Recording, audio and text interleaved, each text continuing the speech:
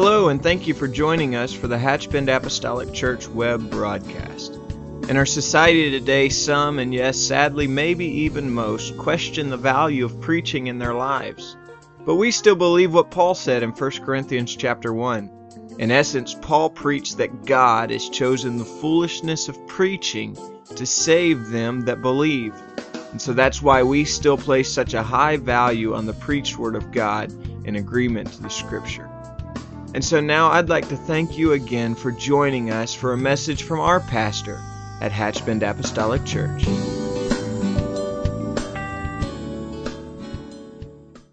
and if you have your Bibles, I'm going to ask you to join me in the book of Exodus, chapter 34. I'm going to read a few verses, and then we'll pray, and I'm going to jump back up in the chapter, and then we'll move around a little bit, and we're going to come right back to this passage and end, hopefully before the strike of midnight. What do you say? Amen. The book of Exodus, well, I got a few amens on that. If I never get any more tonight, I've already garnered a few. The book of Exodus 34 and 31. I'm going to be doing a little bit more reading than I normally do, but just stay with us. And if you can't keep up, if I'm moving a little faster than you can keep up, just follow along on the screens, and hopefully we'll all stay in unison. How about that? Exodus 34 and 31. And Moses called unto them, and Aaron and all the rulers of the congregation returned unto him. And Moses talked with them. And afterward all the children of Israel came nigh, and he gave them in commandment all that the Lord had spoken with him in the Mount Sinai. Until Moses had done speaking with them, he put a veil on his face. But when Moses went in before the Lord to speak with him, he took the veil off until he came out. And he came out and spake unto the children of Israel that which he was commanded. And the children of Israel saw the face of Moses, that the skin of Moses' face shone. And Moses put the veil upon his face again until he went in to speak with him. I want to speak tonight from this subject, what it means to follow. What it means to follow. Amen. I hope that we can make sense of all that before we leave this place tonight. Let's pray. Lord, I love you today, and I thank you for the tremendous privilege that you have given us together one more time. We've come here tonight on purpose, and that purpose is to worship and praise your mighty name. But amid that purpose, woven into our purpose and intent tonight, is in that our praise and in our worship and in our consideration of your word, that you would plant some truths deep within our heart, and that we can ultimately leave here changed by the power of your name and the power of your word. In Jesus' name we pray. Amen. And you can be seated. You know, we hear a lot, or it's not uncommon, I should say, perhaps, to hear people talking about being a follower of the Lord. And that can have varying definitions for different people. Some consider themselves a follower of the Lord if they just attend church every now and then, like on Christmas and Easter and things of that nature. And others may consider themselves a follower of the Lord if just they're more consistent than that, but really it's just hit and miss. It's just kind of, the Lord is kind of like a credit card. Just when you have a great need, you just reach in, and somehow that garners a little bit more of their time and attention, and so that causes them to lean in just a little bit closer, and for a season of time at least show just a little spurt of dedication. But some consider themselves to be a follower of the Lord, and there's a lot to be desired about their true dedication. I don't want God to just be a spare tire, and I sure don't want him to feel like that he's just somewhere amid the priorities. I want the Lord to know that he is my priority. And I want to wrap not church around my life, but I want to wrap my life around church. And I don't want to wrap the Bible around my life and the Word of God around my life, but I must wrap my life around the Word of God and let that be the center point and the absolute in my life. When I talk about those mediocre followers of the Lord, that certainly doesn't describe the man that will be the center of attention for us this evening. I want to talk about Moses. And Moses, when we mention him, is, I think, certainly one of the greatest heroes of faith. It would be very, very hard to make a list about the heroes of the Word of God and be very far into that list before Moses would certainly come to mind. Without a doubt, he was one of the greatest men in all time. And I think in addition to that, Moses was one of the greatest leaders of all time. He was a tremendous leader, and I am so thankful that the Word of God doesn't make any pains to hide the successes nor the frustrations of the men and women that have impacted our lives in Bible characters. Without a doubt, I would say he is one of the greatest leaders. And perhaps there's many reasons for that, but there's something that we must not miss in that accolade. And I think at the center of that would be one of the reasons that Moses was such a great leader is because he was such a great follower. Now, I will just suggest this to you, and this is not a leadership meeting, but to any leadership that's sitting here, I will tell you emphatically, and this will just be an echo of things you've heard many, many times in our meetings, you cannot be an effective leader if you are not a dedicated follower. Because this is not just about following the Lord. And when I'm talking to our leadership, I'm very blunt, and I talk to them openly about you can't just get on board about the things that your department has and your programs, and then everybody else's just can get by the best way they can. We have to learn to be supporters of everything across the board, no matter what it is. And so when we're talking about Moses, what made him such a great leader was the fact that he was such a dedicated follower of the Lord. No matter what the Lord asked of him. And there were times that God asked of him, or it seemed as though to Moses that God had asked of him things that were just impossible. As a matter of fact, we get real glimpses into Moses' life whenever he just says some things akin to, Lord, if this is what it's all going to be about, just take me now. And there's probably not one of us that hadn't felt that way at some point in our lives, and especially if you're a leader. If this is what all is involved, somewhere along the line, I failed to read the fine print, so just take me out now.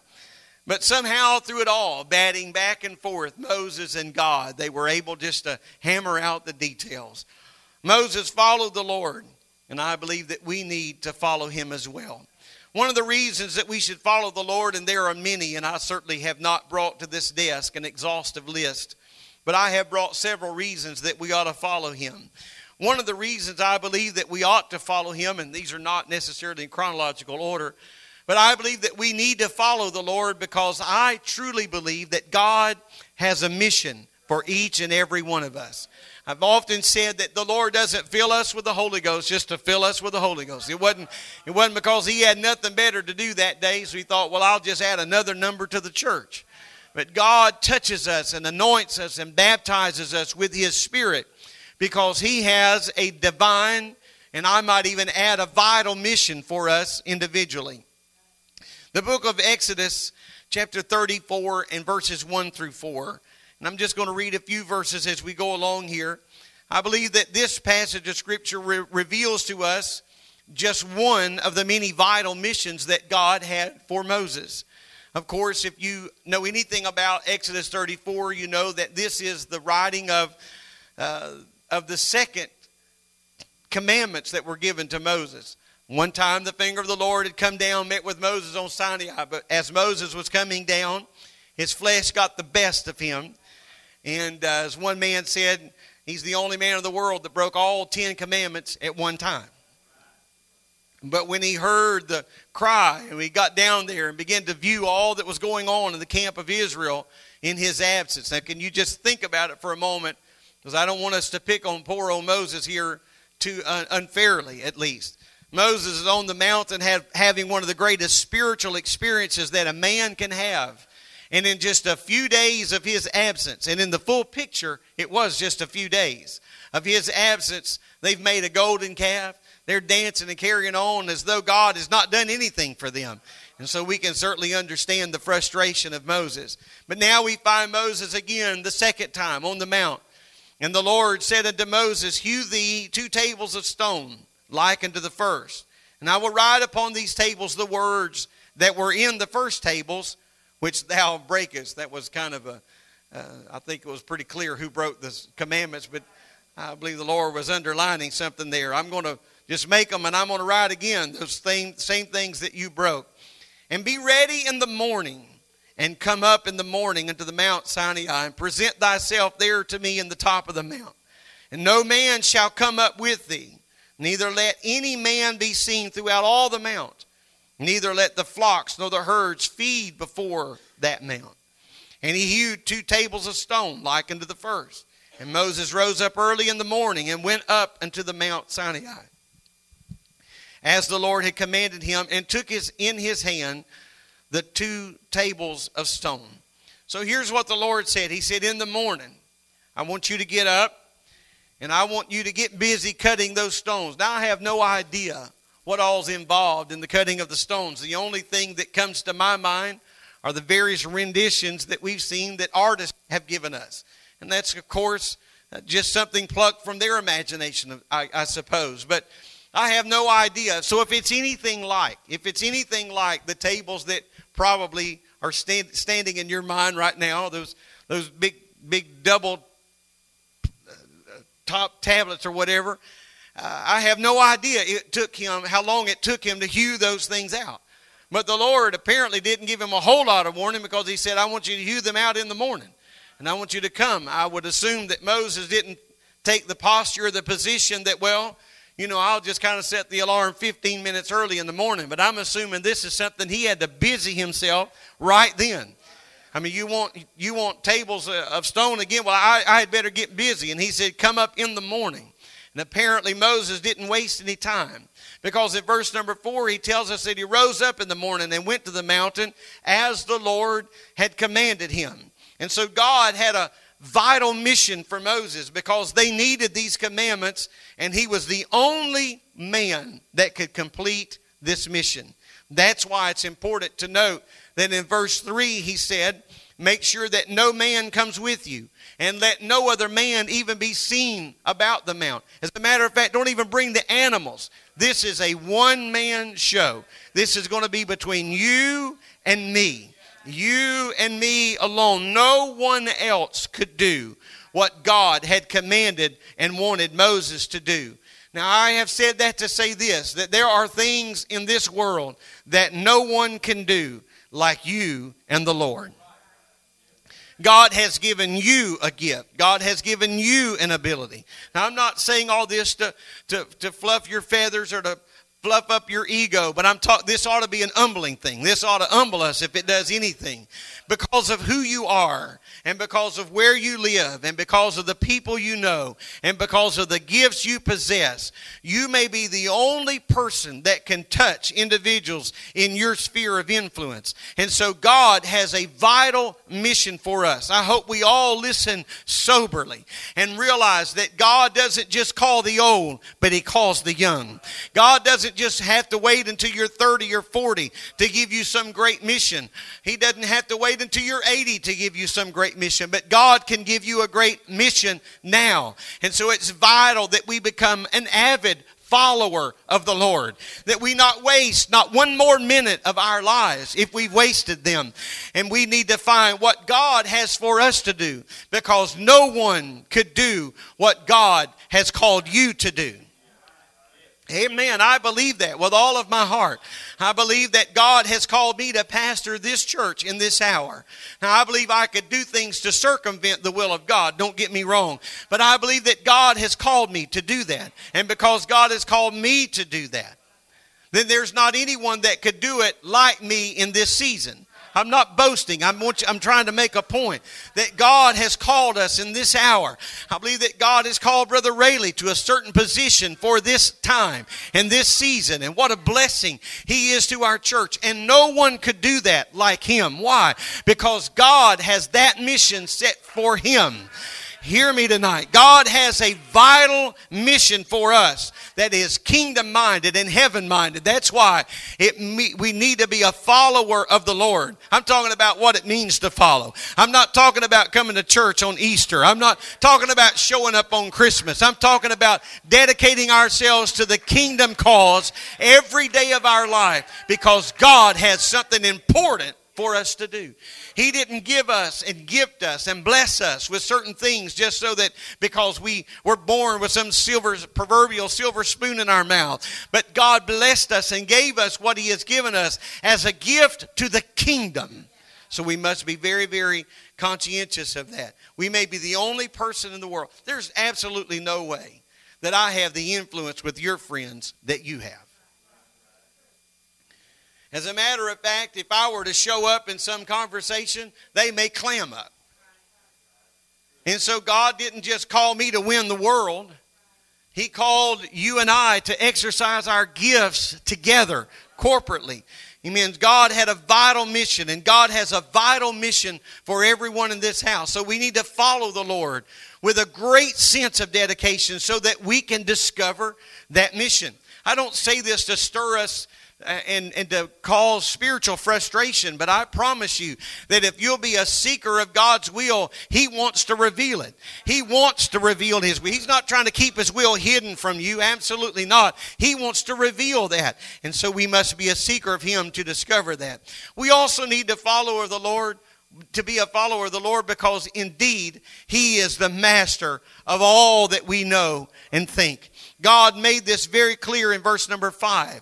In Exodus 34:5, and the Lord descended in the cloud and stood with him there and proclaimed the name of the Lord. There is so much importance to the name of the Lord.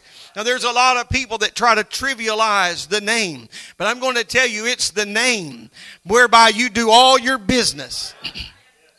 You can't just show up. You got to have proof of identification. You've got to have proof that you are who you are if you're going to do any important business in this world. So how much more important it is for us to know the power of the name when we're doing business. Amen. We need the name of the Lord. In the Hebrew, this name, and this was covered adequately several weeks ago by Brother Woodward, and I won't even try to stand in his shadow. But in the Hebrew, this name was I am, or Jehovah, or Yahweh. The great name of God shows up some 6,820 some odd times in the Word of God. In the Old Testament alone, this name was considered to be so holy, as was mentioned. It was considered to be so holy that the scribes and the teachers would not even pronounce it, nor would they even fully write it out, because it was just that holy, just that sacred to them. So instead, they used the Hebrew letters. The name was written in English to be the equivalent for us as YHWH. In many of our English Bibles, it just simply shows up as Lord. This was the name that the Lord used as He appeared to Moses in Exodus 3, when He first appeared, in Exodus 3:13, when He first appeared to Moses in the burning bush. God said to Moses, "Thus you shall say to the children of Israel, I am hath sent me unto you." And so whatever God needs to be for you and I, at that moment, He is that. Amen. I am. I am your comforter. I am whatever. If you need a comforter, He is that. If you need a provider, He is that. If you need a Savior, He is that. I am. You just you write the check and He'll sign it. I promise you. And that's not just pie in the sky and blab it and grab it, but that is the power of the name. There is no limit to what He is. You say, well, I've never been at this juncture in my life, but I'll tell you what, it hasn't taken God by surprise. I've never stood quite at an intersection like this in my life. Well, that's okay, because whatever you need God to be for you today, He will be just that and more. Why don't we clap our hands to the Lord? Hallelujah. I love you, Jesus. I love you, Jesus. I love you. Amen. There is no limit to what God can be. He's eternal. He is unchanging. Always the same. Yesterday, today, and forever, the Scripture declares. If you need hope, peace, and love, God says, I am. I am just that. If you need a fresh start, God said, I am just that. And all of us have needed a fresh start. What's that? I'm going to date myself here, but what's that old game that we used to play, Little Red? Etch-a-Sketch. Etch-a-Sketch, is that what it's called? Come on, folks. Don't leave me out here and make me feel like I'm 102. But Etch-a-Sketch, if you're just playing along and all of a sudden you just want to start all over, you just shake it up and start all over. And every now and then, we've all just needed a start over. We just needed somebody to shake it all and clear the board. And when I've needed God to be just that for me, He has been just that. I didn't kneel in an altar of prayer and find that heaven was like brass and God had His arms folded looking down. But I found a God with His arms wide open, ready to extend forgiveness, ready to give me that fresh start. Hallelujah. That's why this is the name that Jesus rightly claimed for Himself in John's Gospel. When He said in John 6, I am the bread of life. And in John 8, He said, I am the light of the world. And in John 10, He said, I am the door of the sheepfold. And in John 10 again, He said, I am the good shepherd. And in John 11, He said, I am the resurrection and the life. In John 14, He said, I am the way, the truth, and the life. And in John 15, He said, I am the true vine. And in John 8, He said, before Abraham was, I am. He can fill in the blank. He can be whatever you need Him to be. He can hold our hand up the mountain as well as hold our hand down the mountain. He can hold our hand while we're on top. He can hold our hand when we're standing in the valley low. Hallelujah. He is God. So that's why I want to follow Him, because He is the ultimate authority. He is the ultimate power. He is the ultimate strength. And so my confidence is not in man, because man can move. My confidence is not even in angels, because angels can fall. But my confidence is in God, because in Him and Him alone can I find strength. And so I'm going to hook on to that wagon. I'm going to hook on to that. I'm going to buy into this. This is not pie in the sky. This is not just buying into a pipe dream, but this is what it means to follow Him. I'm going to follow Him, because when the world comes crashing down, if I have Him, it will be all right. Hallelujah. I know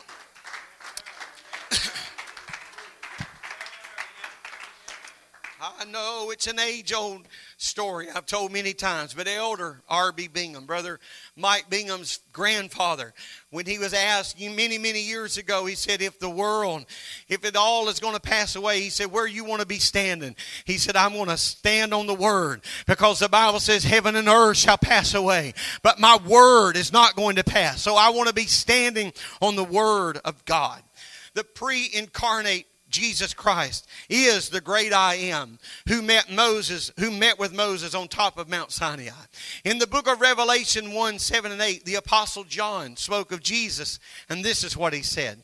Revelation 1:7-8, behold, He cometh with the clouds, and every eye shall see Him, and they also which pierced Him, and all kindreds of the earth shall wail because of Him. Even so, amen. Verse 8, we quote often, I am the Alpha and Omega, the beginning and the ending, saith the Lord, which is and which was and which is to come, the Almighty. I want to follow Him, because He is the final authority.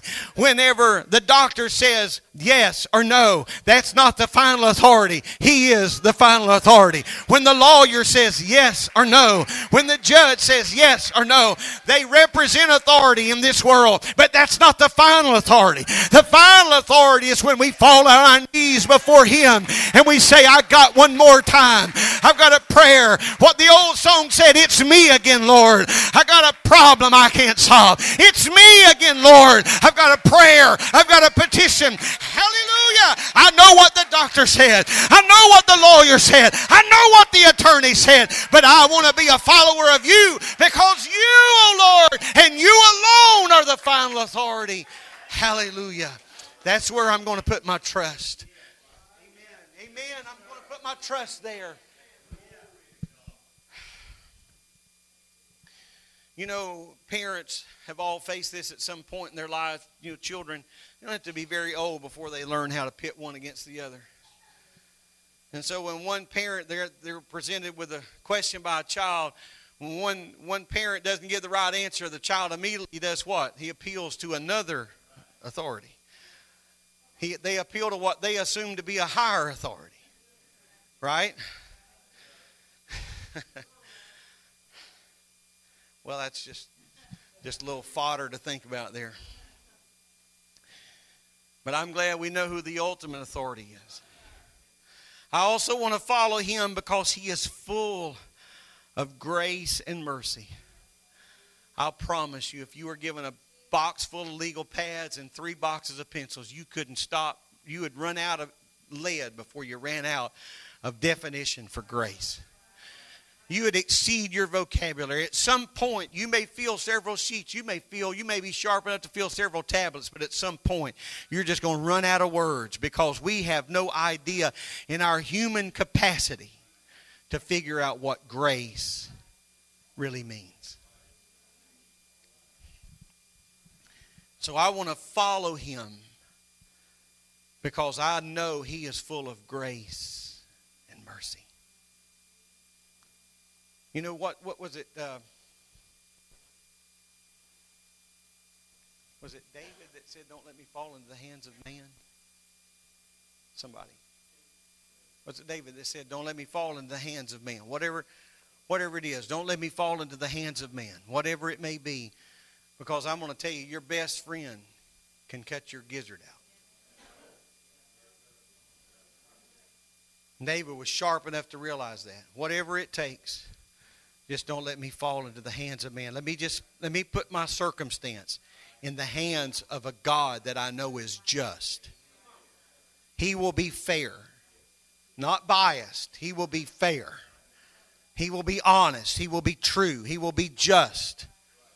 And so I'm going to follow him because you're going to need grace. If you haven't already needed, I need it every day. But if you haven't already needed some grace and mercy,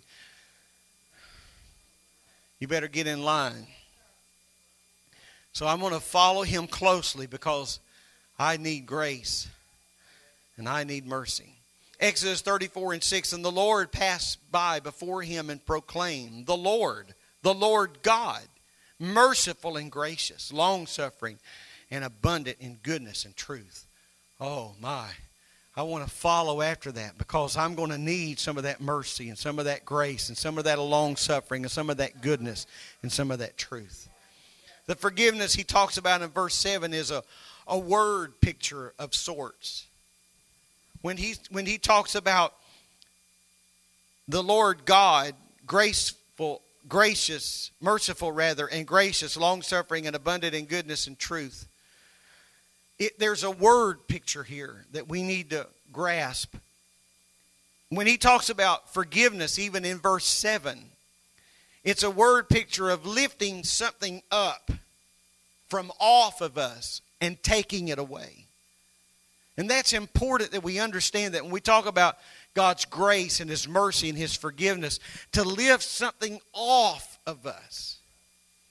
Now, if you've ever needed forgiveness, and I'm not just talking about forgiveness of sin, but sometimes we just need forgiveness for our own blunders.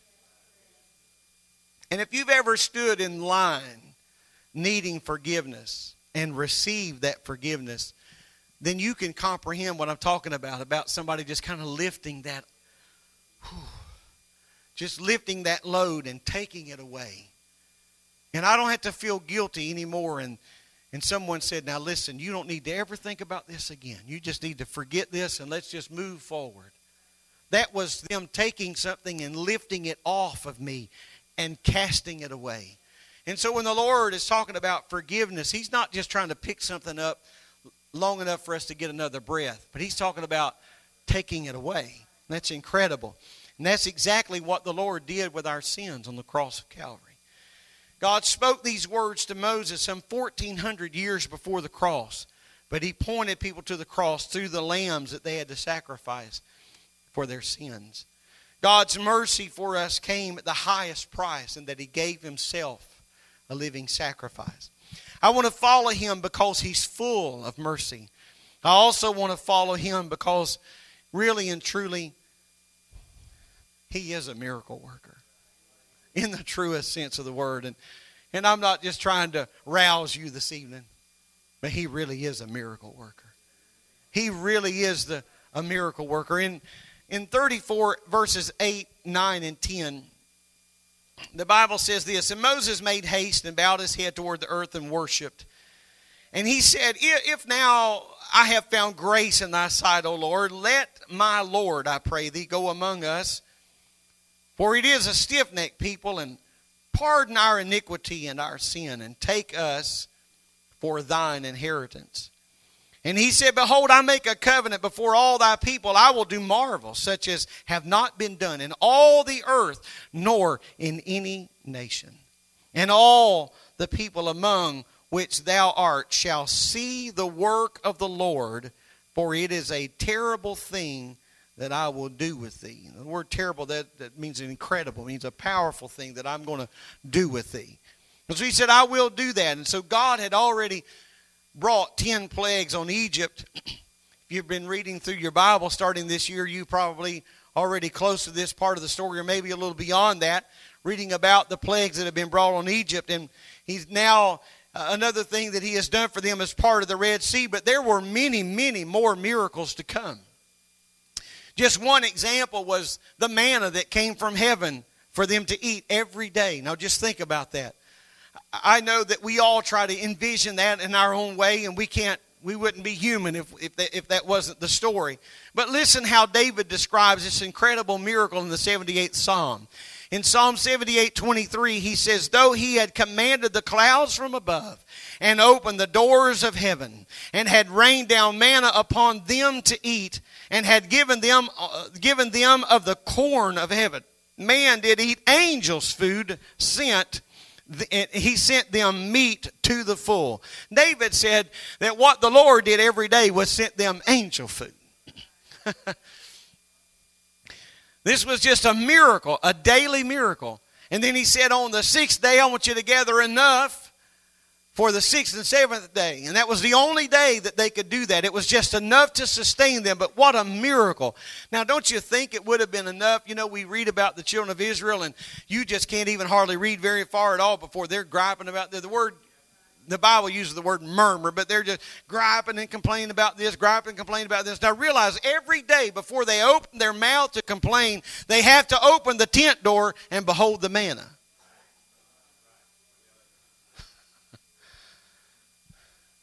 Would to God we had just, can you just see them picking up the manna? Would to God we just died in Egypt. Where is God when we need Him? While they're picking up manna.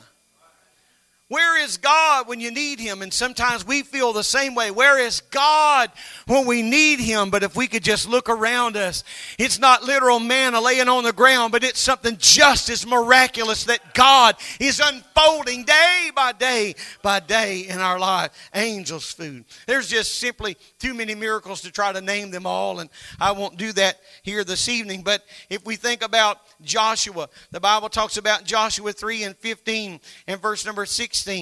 "And they that bear the ark were unto Jordan," he said, "and the feet of the priests that bear the ark were dipped into the brim of the water. For Jordan overfloweth all his banks at all the time of the harvest.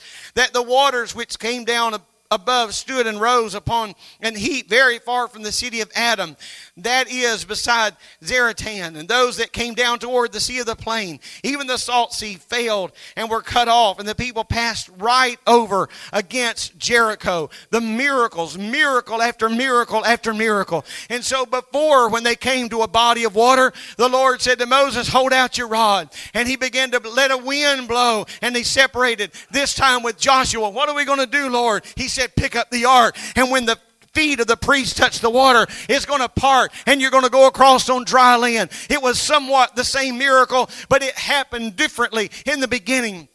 but ended the same. What I'm telling you is this, is that the God that was the miracle worker at the Red Sea and the God of the miracle of Jordan's River is the same God that is in this house tonight.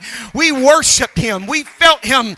We feel Him now. I want to follow Him because He's a miracle. I'm not following for the signs and wonders, don't get me wrong, but you never know when you're going to need a miracle from God. I don't want a strange voice to cry out from earth to heaven. I don't want a strange voice to cry out from here to there. But when I cry, I want Him to know exactly that is my sheep, that is my child. Hallelujah. I want to follow Him because I never know when I'm going to need a miracle. I never know when I'm going to need a miracle, and I'm not going to have time for 30 minutes of prayer. I'm not going to have time for 45 minutes or an hour of consecration. I may only have time to say, Jesus, it may only be the only time that I have, but I want to follow Him because He's a miracle worker.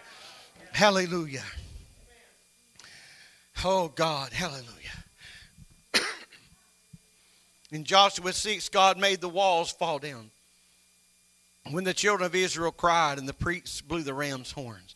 That same miracle working God that parted Jordan's River caused the walls of Jericho to fall flat. This is the same God we're serving tonight, and all things are possible with Him. So follow the Lord because He has miraculous power in His hands. We need to follow the Lord because He really wants to manifest His glory in us. Stay with me just a few more minutes, and I'm going to close. But God really wants to manifest His presence through us. Over the next verses, God began to explain and even expand on what He had already told Moses. For example, in verse 14, He said, you're going to worship no other gods, for the Lord, whose name is jealous, is a jealous God. Verse 17, He said, you shall make no molded gods for yourself, etc. Verse 21, 6 days you shall work, on the seventh day have rest. All these things, Moses was familiar with all these things. However, if we move down to verse 28, the Bible says, and he was there with the Lord 40 days and 40 nights. He did neither eat bread nor drink water. And he wrote upon the tables the words of the covenant, the 10 commandments. And it came to pass when Moses came down from the Mount Sinai with the 2 tables of testimony in Moses' hands, and he went down from the mount, that Moses wist not that the skin of his face shone while he talked to him. There was a transformation of the life of, literal transformation of the life of Moses that he wasn't even aware of. And when Aaron and all the children of Israel saw Moses, behold, the skin of his face shone, and they were afraid to come nigh him.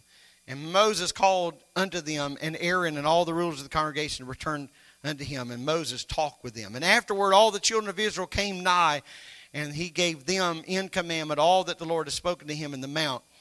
And till Moses had done speaking with them, he put the veil on his face. Now I think it's interesting to note that the very face of Moses began to shine because, I believe, of the time that Moses spent with God.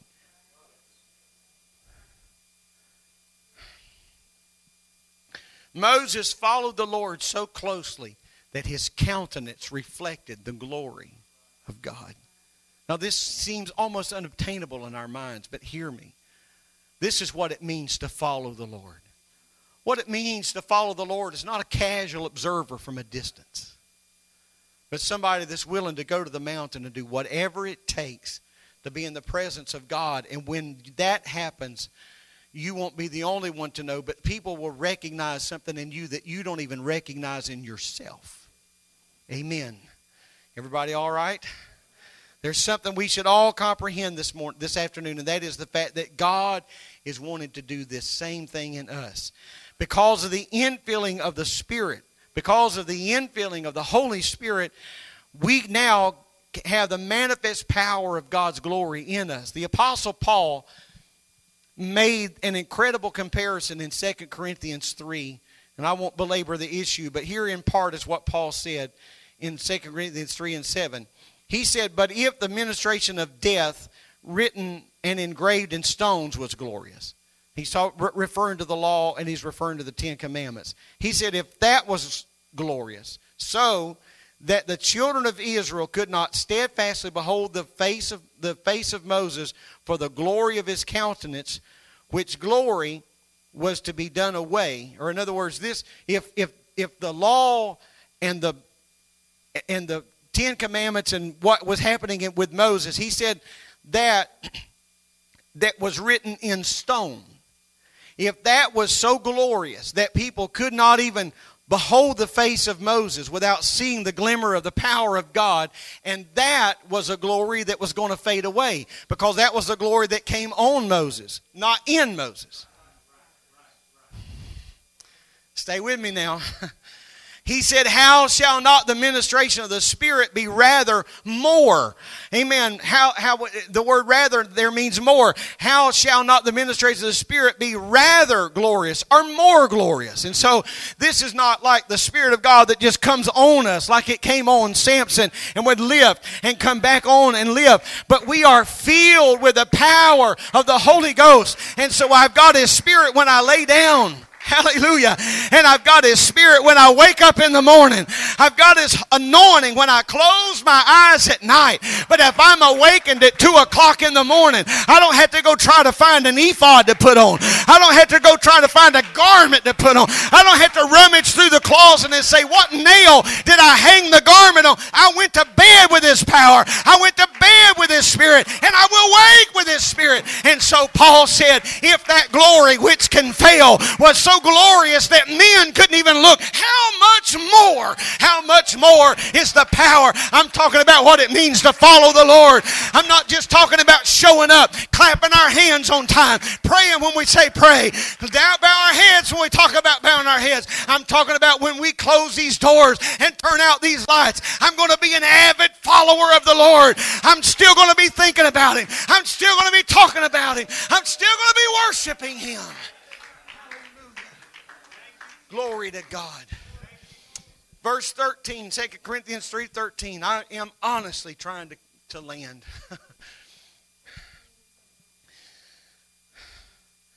I know somebody's thinking just because you over-prepared don't mean you have to overstuff. But 2 Corinthians 3:13 and said, and not as Moses, which put a veil over his face, that the children of Israel could not steadfastly look to the end of that which is abolished, or to the end of that which will fade. In verse 18 he said, but we all, with open face, beholding as in a glass the glory of the Lord, are changed into the same image from glory to glory, even as by the Spirit of the Lord. Another translation says it this way, but we all, with an unveiled face, beholding as in the mirror the glory of God, are being transformed into the same image from glory to glory, just as by the Spirit of the Lord. I'm telling you that we can walk into the hardware store and somebody can say, I feel the Holy Ghost. I feel something different. You can walk into Walmart or Lowe's or Publix or wherever it is, and somebody can say, there's something different. Why? Because I've been filled with the Holy Ghost, and I am a follower of the Lord. Hallelujah. I am a follower of the great I am. I'm a follower. Praise God. Come on, musicians. That'll help the weary. I promise you, if you'll just move this way, that'll help the weary.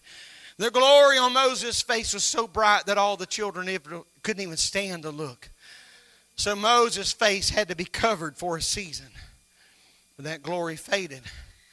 But the glory of the New Testament is far better, because that is the work of the Holy Spirit in our lives, to change, to transform.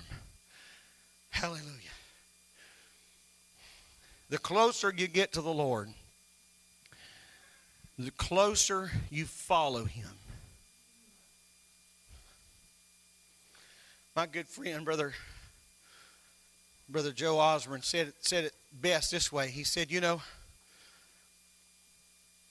he said to the disciples that followed the Lord. Now this will be an analogy all of us around here can really get, because we know what it's like to live with dusty roads. Not Dusty Rhodes, the wrestler, but Dusty Rhodes. He said, as the master walked along, the disciple that was following him the closest had more dust on his garment. Amen. Just let that marinate just a minute. So I want to be close enough to the Lord. As I'm walking along, I've got dust from the Master's feet. I've got dust from the Master's feet. It's on my garment. I've got dust from the Master's feet. It's in my nostrils. It's around my eyes. It's around my ears. I've got dust from the Master's feet. Amen. The more we follow Him, the more we're going to look like Him and act like Him and talk like Him. And amen. That's the truth. And so, what's wrong? Let me deviate here for just a moment. What's wrong when somebody has to stand behind a pulpit and drive holiness into the hearts of people? The issue that's wrong there is that you're not preaching to real followers. And I'm not trying to negate any responsibility of the pulpit, but I can tell you that the closer people get to God, the less you got to worry about stuff like that. Because the closer you get to Him, you won't need somebody to read a laundry list of do's and don'ts. Because when you walk in some place that's not the right place, something in your heart's going to cry out, and you're saying, you know what? I'm following the Lord, but I don't think He walked in here. If I'm following the Lord, I don't think He's going to sit down and read this. If I'm following the Lord, I don't think that they're going to sit down and look at this and look at all blah, blah, blah, blah, blah. Follower of the Lord. I'm talking about what it means to follow. What it means to follow. I want to go back in our text, and I'm going to just make one final point. And I won't read it all, so if you can kind of just skip around here with me just a moment.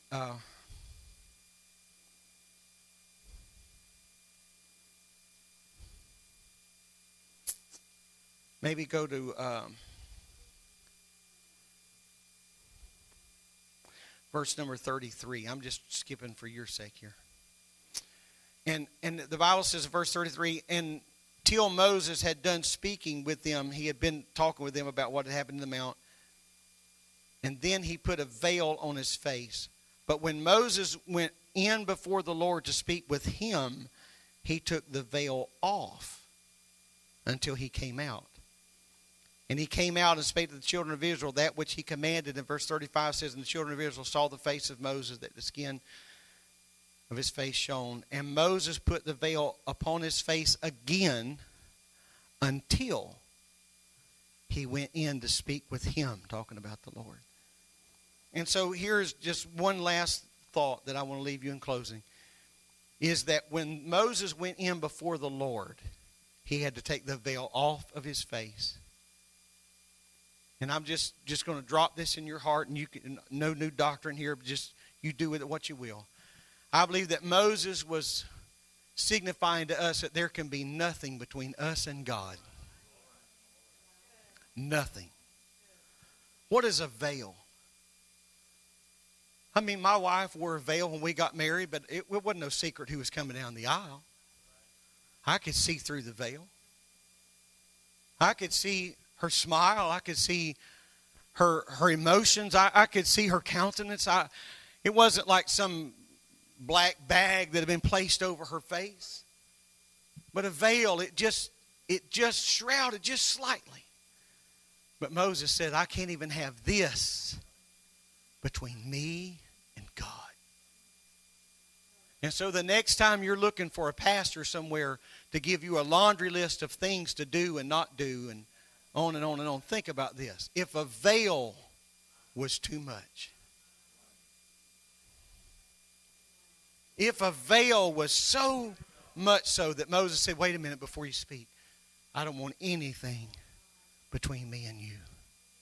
Nothing between me and you. I don't want a bad spirit. I don't want a bad attitude. I don't want my own agenda, my own selfish motives. I want nothing to be between. I'm talking about what it means to follow. I'm not talking about casual Christianity. I'm not talking about just doing this when it's fun and getting on board when it's something we're interested in. I'm talking about being a follower of the Lord. I'm talking about when the mountaintop is sheer and it's just filled with rocks and thorns and thistles. And I'm talking about seasons of greatness and seasons of wonder. But it's not always that way. But when you just sign up to follow, we just follow. Amen. Why don't we stand? Praise the Lord. Praise the Lord. My God, I feel your presence in this house. In Jesus' name. In Jesus' name. I wonder if just by way of commitment, just by way of recommitment, just by way of renewing, refreshing, we could just step out into the aisle and say, well, this is how we end every service. I realize that. But you know, there's something that happens when we move. When we move. And just say, Lord, I want to be a follower of you. And I want you to reveal to me, God, things that stand between me and you. And Lord, when you reveal those things to me, I'm going to start doing something about it. It may be sheer and it may seem nonsensical. It may seem as innocent as a veil. But God, I don't want anything between me and you. We've been on a journey for the last several weeks, last couple of weeks, 2.5 weeks. We've been on a journey together as a church. We've been fasting and praying. We've been talking to the Lord. We haven't done this so that we could kind of present some false sense of holiness or Christianity. No. What we've been trying to do, we've been trying to make sure there's something between me and the Lord. I want to examine my heart. I want to examine my spirit. I want to examine my thoughts. I want to examine my motives. Oh, in the name of Jesus, in the name of Jesus. Hallelujah. Can you make an altar where you are? Can you crucify yourself right there where you are? Oh God, don't let anything come between me and you. It may seem innocent. It may seem harmless. But oh God, if it's nothing more than a veil before you speak, let me remove it. Because I need your power and your presence to speak to me. In the name of Jesus. Hallelujah. Hallelujah. Hallelujah. This message has been brought to you today by the media ministry of Hatchbend Apostolic Church. We pray that it's ministered to you in some way, and we'd like to take this opportunity to invite you to join us in service here at Hatchbend Apostolic. Our Sunday services begin at 10 a.m. and our Wednesday night service at 7:30 p.m. For any more information or to speak with our ministry staff, please feel free to call our church office at 386-935-2806, or you can visit the contact link here on our website. Again, thank you for listening, and we pray God's richest blessings on you and your family.